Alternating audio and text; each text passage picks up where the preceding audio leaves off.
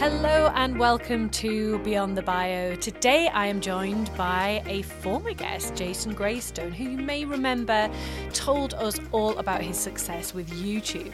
Well, Jason is back, and this time he's sharing his podcasting success. Those of you that know Jason will know that as well as being an entrepreneur, an investor, a great YouTuber, he also has his own wildly successful podcast, Always Free. You should definitely check it out if you haven't already. You'll find it in all the business podcast chart.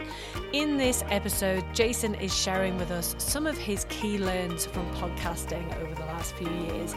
This is such a valuable episode for anyone that either has their own podcast or is thinking about starting their own. Let's get stuck in.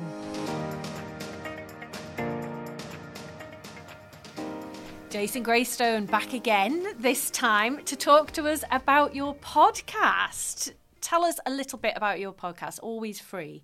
Always Free, yeah. So basically, in about 2018, I started hanging around with a lot of entrepreneurs because I didn't have much else to do, and I thought, what can I do to help my self development? And I started working with Dent, who we both have mutual contacts at. And I started doing some of their accelerator programs and stuff. And the idea was I just wanted to learn how to start talking to camera and share some information with people about some of the stuff I was doing. And in doing that, I was getting an insight into a lot of entrepreneurs' financial situation. And I realized that a lot of them was just shocking with money. You know, they were great at earning money, terrible at managing it. And they seemed to feel like they had little to show, or they didn't have as much to show for what they thought they'd earn, and they thought they'd be somewhere else by now. And anyway, from 21 years of age to 29, I'd kind of worked my way out of the rat race, if you like, using various different strategies. And the saying "always free" came from whenever we'd like organize out for dinner, or friends would go, "Oh, you come around one time, or we have a barbecue one time." My answer, but everyone had work, and it was like, "Oh, when are you free? When's your holiday? And I would just say, "Oh, whenever, mate. I'm always free. Just let me know." And it was like this saying, and everyone was like, "What do you like? Why are you always free? Like, are you a drug dealer or something?" And it just became this thing, always free, and it stuck. But since then, after talking to all those entrepreneurs, I started putting together this process of what I'd done in my 20s, and I started helping people with it. And Always Free then became a bit of a affirmation. It was like, always free is the place that you get to when you're free of choice, and you're always free. You're free from societal beliefs and opinions. You're free from the banks telling you how to spend your money. You're free mentally. You're free to choose how you spend your time on the planet. You're free geographically. And always free. I'm always free. And it's like an affirmation. I'm always free. No one controls me. No one dictates my life. And it became this great kind of tribe of people that were listening into the teaching. And I started sharing it for a newsletter. And then one day someone said, "Look, I can't read very well. I'm a bit dyslexic. Is there an audible version?" So I thought, I'm just going to read this to a mic. And it became Always Free, the podcast. And on launch, it went to number 1 in 3 categories. And what caught my eye the most and really kind of took me back was the reviews. There was a lot of connection with the audience. I realized I'd given a lot of, people had got a lot of value from it. There was a lot of heartfelt reviews, and I just thought, wow, this is really, really fulfilling. Special. It's really fulfilling. And that was it. Was there a strategy that you used to get it to launch so well for top of 3 categories or 3 country or whatever you said? That's pretty cool when it's just started out. How did you do that? Yeah. The strategy was I built up a lot of hype behind it. So the newsletter had been going a while, and I said, look, if you love the newsletter, wait till you hear the podcast. So I built up a lot of hype, and then I kind of signaled back to the marketplace that a lot of people were interested, knowing that people want what other people want. I'm always kind of aware of that when I'm launching products. And then I did this whole strategy where I created like the first 3 episodes in one hit, so I could release 3 in one go. And what that means is people are going to spend a long time listening, binging on the launch. So the goal was to get as many people listening and rating and reviewing the podcast in the first 3 days of it launching. And I knew that if I could do that, that would trigger me into the new and noteworthy on Apple Podcasts, which then it would stay there for 6 months, but it would also start triggering up the charts. So that was the goal. And the way that I did that is record 3 episodes in one. So that takes care of the binging, the retention rate, a bit like YouTube. The next thing was to get people to sub-rate and review and all that kind of stuff, right? So I ran a competition. I said, right, when it comes out, if you want to win a free session with me and, you know, a t-shirt and all the rest of it, make sure that you sub-rate and review. Leave a review once you've listened to the first 3. Let us know what you think in the ratings and give us a rating and the review and all the rest of it. So we did that. I also reached out to some people that I knew and said, look, would you mind sharing it? Other people, like affiliates with decent size followings, not mega followings, but like people I knew in that entrepreneurial group. So if you've got anyone that you've ever spoken to that's active on social media, just ask them to share it. And I did that. If you've ever featured on anyone else's podcast, get them to share it, because, you know, chances are they will, unless they're really horrible people. So I did that. And then I did this whole leaked thing where I published it and it went live 3 days earlier than I said it would. And then I was basically, people were messaging me going, screenshotting it, it's out. And I was posting that on my stories to, again, signal to the market that people are listening first. People want what other people want, so they start listening. And then as they're listening, I'm asking them, I'm saying, I'd really love it if you could let me know what you thought of it. And then they're sending me amazing episodes, you know, all these messages, and then you're screenshotting that and putting it up. So we just built up a load of hype on the launch, basically, and got people to listen to all 3 episodes. And like you, it's like watching the stats, watching the thing. Oh, I know. I wish I'd bloody spoken to you a few weeks ago, because those are such great ideas. And, you know, obviously I'm encouraging people to, in fact, this is a great opportunity to remind people to rate, like, subscribe, all those things. But yeah, those ideas that you just gave are excellent. And I will be taking a note of those to use with my own clients, because that's brilliant. It also works on a relaunch. So if you just did like a season 2, you can just do it then. Like it will still work. What do you think about seasons? Because I love podcasts, so I consume podcasts. I've listened to loads of yours. Actually, I really like yours. And I like how you always tell people to go back to the beginning with yours. And I think when I first started listening to yours, I think I did listen to like 20 or something over one weekend. Right. So that works. But what do you think about this season thing? Because I'm now of the view that actually you probably shouldn't have seasons, and that it's the consistency thing seems to be working well for me. But I'm really early into my podcast journey. What's been your experience of that? No, I'm the same. I'd rather keep it as one season. But if you feel like you need a spruce up, or you've pivoted somehow, or you want to relaunch, or I could do a birthday if I keep going with mine and have no breaks. I can do a first year party. Yeah, exactly that. But you can. So a season, you know, I guess it works for some people. For me, always free is like this universal principle of being always free, and it's about universal principles of wealth creation. So it's like, it doesn't need another season. But if you feel like your niche could do with a season change or something, then it's a great way to do a relaunch, because it's like a brand new thing. And for some people, I think it's, you know, a cost perspective in terms of, you know, I'm lucky, you're lucky in the sense that we've got access to equipment very easily. But for some people, the cost might put them off, and the time as well, because to, you know, source great guests or think about what you want to talk about and to do really good graphics, all those bits, if you're doing it yourself, that could take quite a bit of time as well. So with yours comes out weekly, but I noticed that this year you've had a massive gap. Yeah. What happened? Yeah, so that's my relaunch. It's a bit of a breather. I wanted to hold it off until I started getting messages going, are you doing any more podcasts? And now I'm starting to get those messages. Now it's like I can almost do that hype thing again. It's like, right, it's coming. Season 2 is kicking off, but it won't be a season 2, but it's like, it's back, you know, it's coming back. So that was a very deliberate thing. I was also focused on doing some other stuff. Like I did the Chief Aim podcast, which is going on with Sebastian Bates, who's one of my business partners. You know, it's just given us some breathing room around Always Free, so I can come back fresh. Exactly what I just said. We'll just relaunch it, get it boosting and ranked again. So you're back to weekly now? back to weekly. Yeah. And sometimes it's you chatting and sometimes you have guests. Have you noticed a difference between what works best for you? Do you know what? It's weird because some people have really loved the guest episodes and some people love my episodes. The most popular episode was where I took my son out of school. That's still to date the most popular episode. But then on top of that, like I had Fanny Snaith, the money mindset coach in. That's been a very popular episode.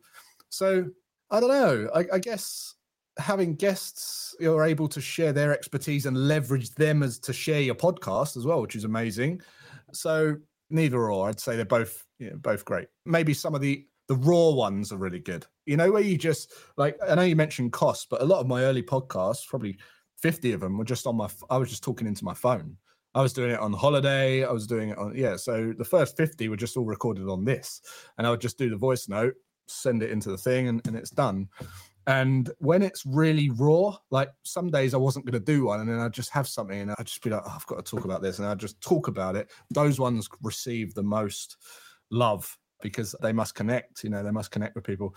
So don't overthink it, it's just whatever. But what I would say is see what does work and then do more of that. That's obviously makes sense. That's definitely key. So on the reverse of that, what have you seen when you've guested on other people's podcasts? Has that been a great strategy to bring people to yours? Yes, obviously reciprocation, right? So whenever you do something with someone, they feel like they owe you a favor. That's just how we are. So I think that's definitely been not so much a strategy, but it's allowed us to get into other podcasts and other opportunities and get in front of other audiences. Leveraging other people's brands is a great strategy if you can do that. Have they come to you or have you gone to them? Mixture of both. I would say we've only just started actively seeking podcasts for me to feature on. We've been open to that the whole time, having people on. We always make sure that they align with the values of the podcast. We get contacted a lot. We've got this great guest and he's like started this Fortune 500 company or whatever. Sometimes it's not quite, it doesn't sit right with me. And we only have people on that we feel we don't try and put round pegs in square holes or whatever it is. We try and keep in our lane. It's a bit of both. What approach do you take when you're pitching to go on maybe a podcast that's bigger than yours at the moment? How do you persuade them? Do you share your stats or what is it that makes them say yes? Yeah, we say, like, if you've had a certain guest on, you can use that as leverage. If you've had, so-and-so's come on, they're like, well, their ego takes over, right? It's like, well, if they're on, I'm going on, So you can use leverage of people's names. We kind of position it in a way where, look, I love your work. I would love you to help you get your message out, how it's changed my life to more people, to my audience. I'd love you to come on and I've got this many followers and this many so on and this many listeners. That's a great thing. So there's that. And any way that you can get creative about leveraging someone else's brand is always a good idea if it fits with what you're trying to do. Yeah, nice. Some great tips there. Do you have, I feel like I know the answer to this actually, but you don't currently have sponsors on your podcast. Is that something that you've thought about in terms of monetizing it? Yeah, do you know what? I have, but the always free is about being always free. So if I was sponsored, I'd feel like I was under the restraint. Always free for a few grand an episode. Exactly, but with the puppet master controlling what I'm saying, which kind of goes against the whole thing. The beauty of always free is I talk about what I want to talk about and I'll say whatever I want to say and what I believe is the truth, and no one's going to tell me or sway my opinion. So I don't think I'll be taking sponsors on that one. Have you been approached by anyone that wants to sponsor it? We've been approached by brokers and we've been approached by some trading platforms. We've been approached by those types of people, and it doesn't really fit. Could you see there being possibly a time where it did feel like a good fit? Maybe it's a product or a service that you do use or you do recommend, so it feels a bit more genuine? Do you know what? I'd be more inclined to align it with a charity or something. Some kind of mental health charity maybe that allows people to free up their mental freedom and work on themselves. But yeah, I can't think of a product or a service that I would take money for sponsorship for in order to promote. Yeah, so. Good for you. And adverts are bloody annoying sometimes. There's I've been listening to the Spencer Matthews podcast a little bit lately because he's had some great guests on. But just when it's getting meaty, it stops, and then there's like car adverts and stuff. Right. What? Yeah. That's really annoying. Exactly. That's annoying. Yeah, that's another annoying thing. It's just like, yeah, this podcast is, you have to kind of segue into the thing as well. Yeah, it's never a natural fit. Never a natural fit. Yeah. Which reminds me, this drink always tastes better. It's funny. Yeah, all that kind of stuff. It's funny. So what's next for the podcast then? Obviously bringing it back. Yeah. Being consistent. Yeah, my idea for the relaunch is like wealth building in the 2020s. It's like, this is what it's about. So more current, using today's strategies, things like the YouTube thing that's just taken place, just eye-opening strategies that are there and opportunities that are there in today's modern age that weren't necessarily there in the 90s or the 2000 to 2010, say, and then applying and using those strategies to become always free, using some of the timeless principles that I've already spoke about. So more current, more on the pulse, I guess, is the direction for the next foreseeable. Nice. And finally, any advice for any aspiring podcasters who have been thinking about launching one and haven't got round to it, or perhaps feeling a bit nervous, a bit apprehensive? Yeah, first of all, don't let cost worry you, because as I say, I recorded mine on my phone. If you've got a phone, you've got voice notes. That's it. So that's that. Graphics, you could just create a little square graphic with a title on it in Canva. That's free. So don't let tech and gear worry you. Start and then get better at the tech and gear later. But I would say a lot of people, so I don't know who's listening, but I'll take you, for example. A lot of people are business owners, they've got successful businesses, and then they decide to do a podcast. And it's kind of this thing that they just, I'll get round to it. And then they just do it. Put some time into the launch and do the build up and the hype and get the thing going like a proper, something's coming, something big is coming. Don't just launch and then go, I launched on Monday. Go and listen, build up before, get excitement going before you launch it. So put some effort into that. And I would say that's something I don't see many people doing. And that definitely worked for us. And whenever we've done that with other people, it's every time, we got Chief Aim to #1 as well. So we did exactly the same thing. So just do that. Because as soon as you get that #1 snapshot, you've got a #1 podcast. Yeah, I absolutely love that. That's been my key takeaway from this conversation, because we did do a bit of a launch, but actually we could have done it so much better. And I think I'm going to really think about those things that you've said and get it into some kind of a process that we can share with future clients, I guess, that are launching their podcast. So that has been a real gem. So thank you very much for that, Jason. Yeah, great. It's been great chatting about all things podcast. So obviously your podcast, Always Free, is available on all of the main platforms. We'll pop a link to it in the show notes. Yep. In terms of social media, Instagram's the best place for people to find you? Yeah, I suppose so. That's probably the one I use the most. You'll find me, but just, again, beware of the scammers. Yeah. You are not a scammer. You will not ask people for their money, etc. No. Okay, we will make sure we pop a link into your Instagram also. Thank you very much. Thank you so much. Thank you for listening. If you're serious about growing your profile, take our free profile assessment quiz to see where you're at right now and get hints and tips on how to improve your score. You'll find the link to the quiz in the show notes. If you've enjoyed the episode, it would be mint if you'd subscribe, like, and leave a review. See you next Monday.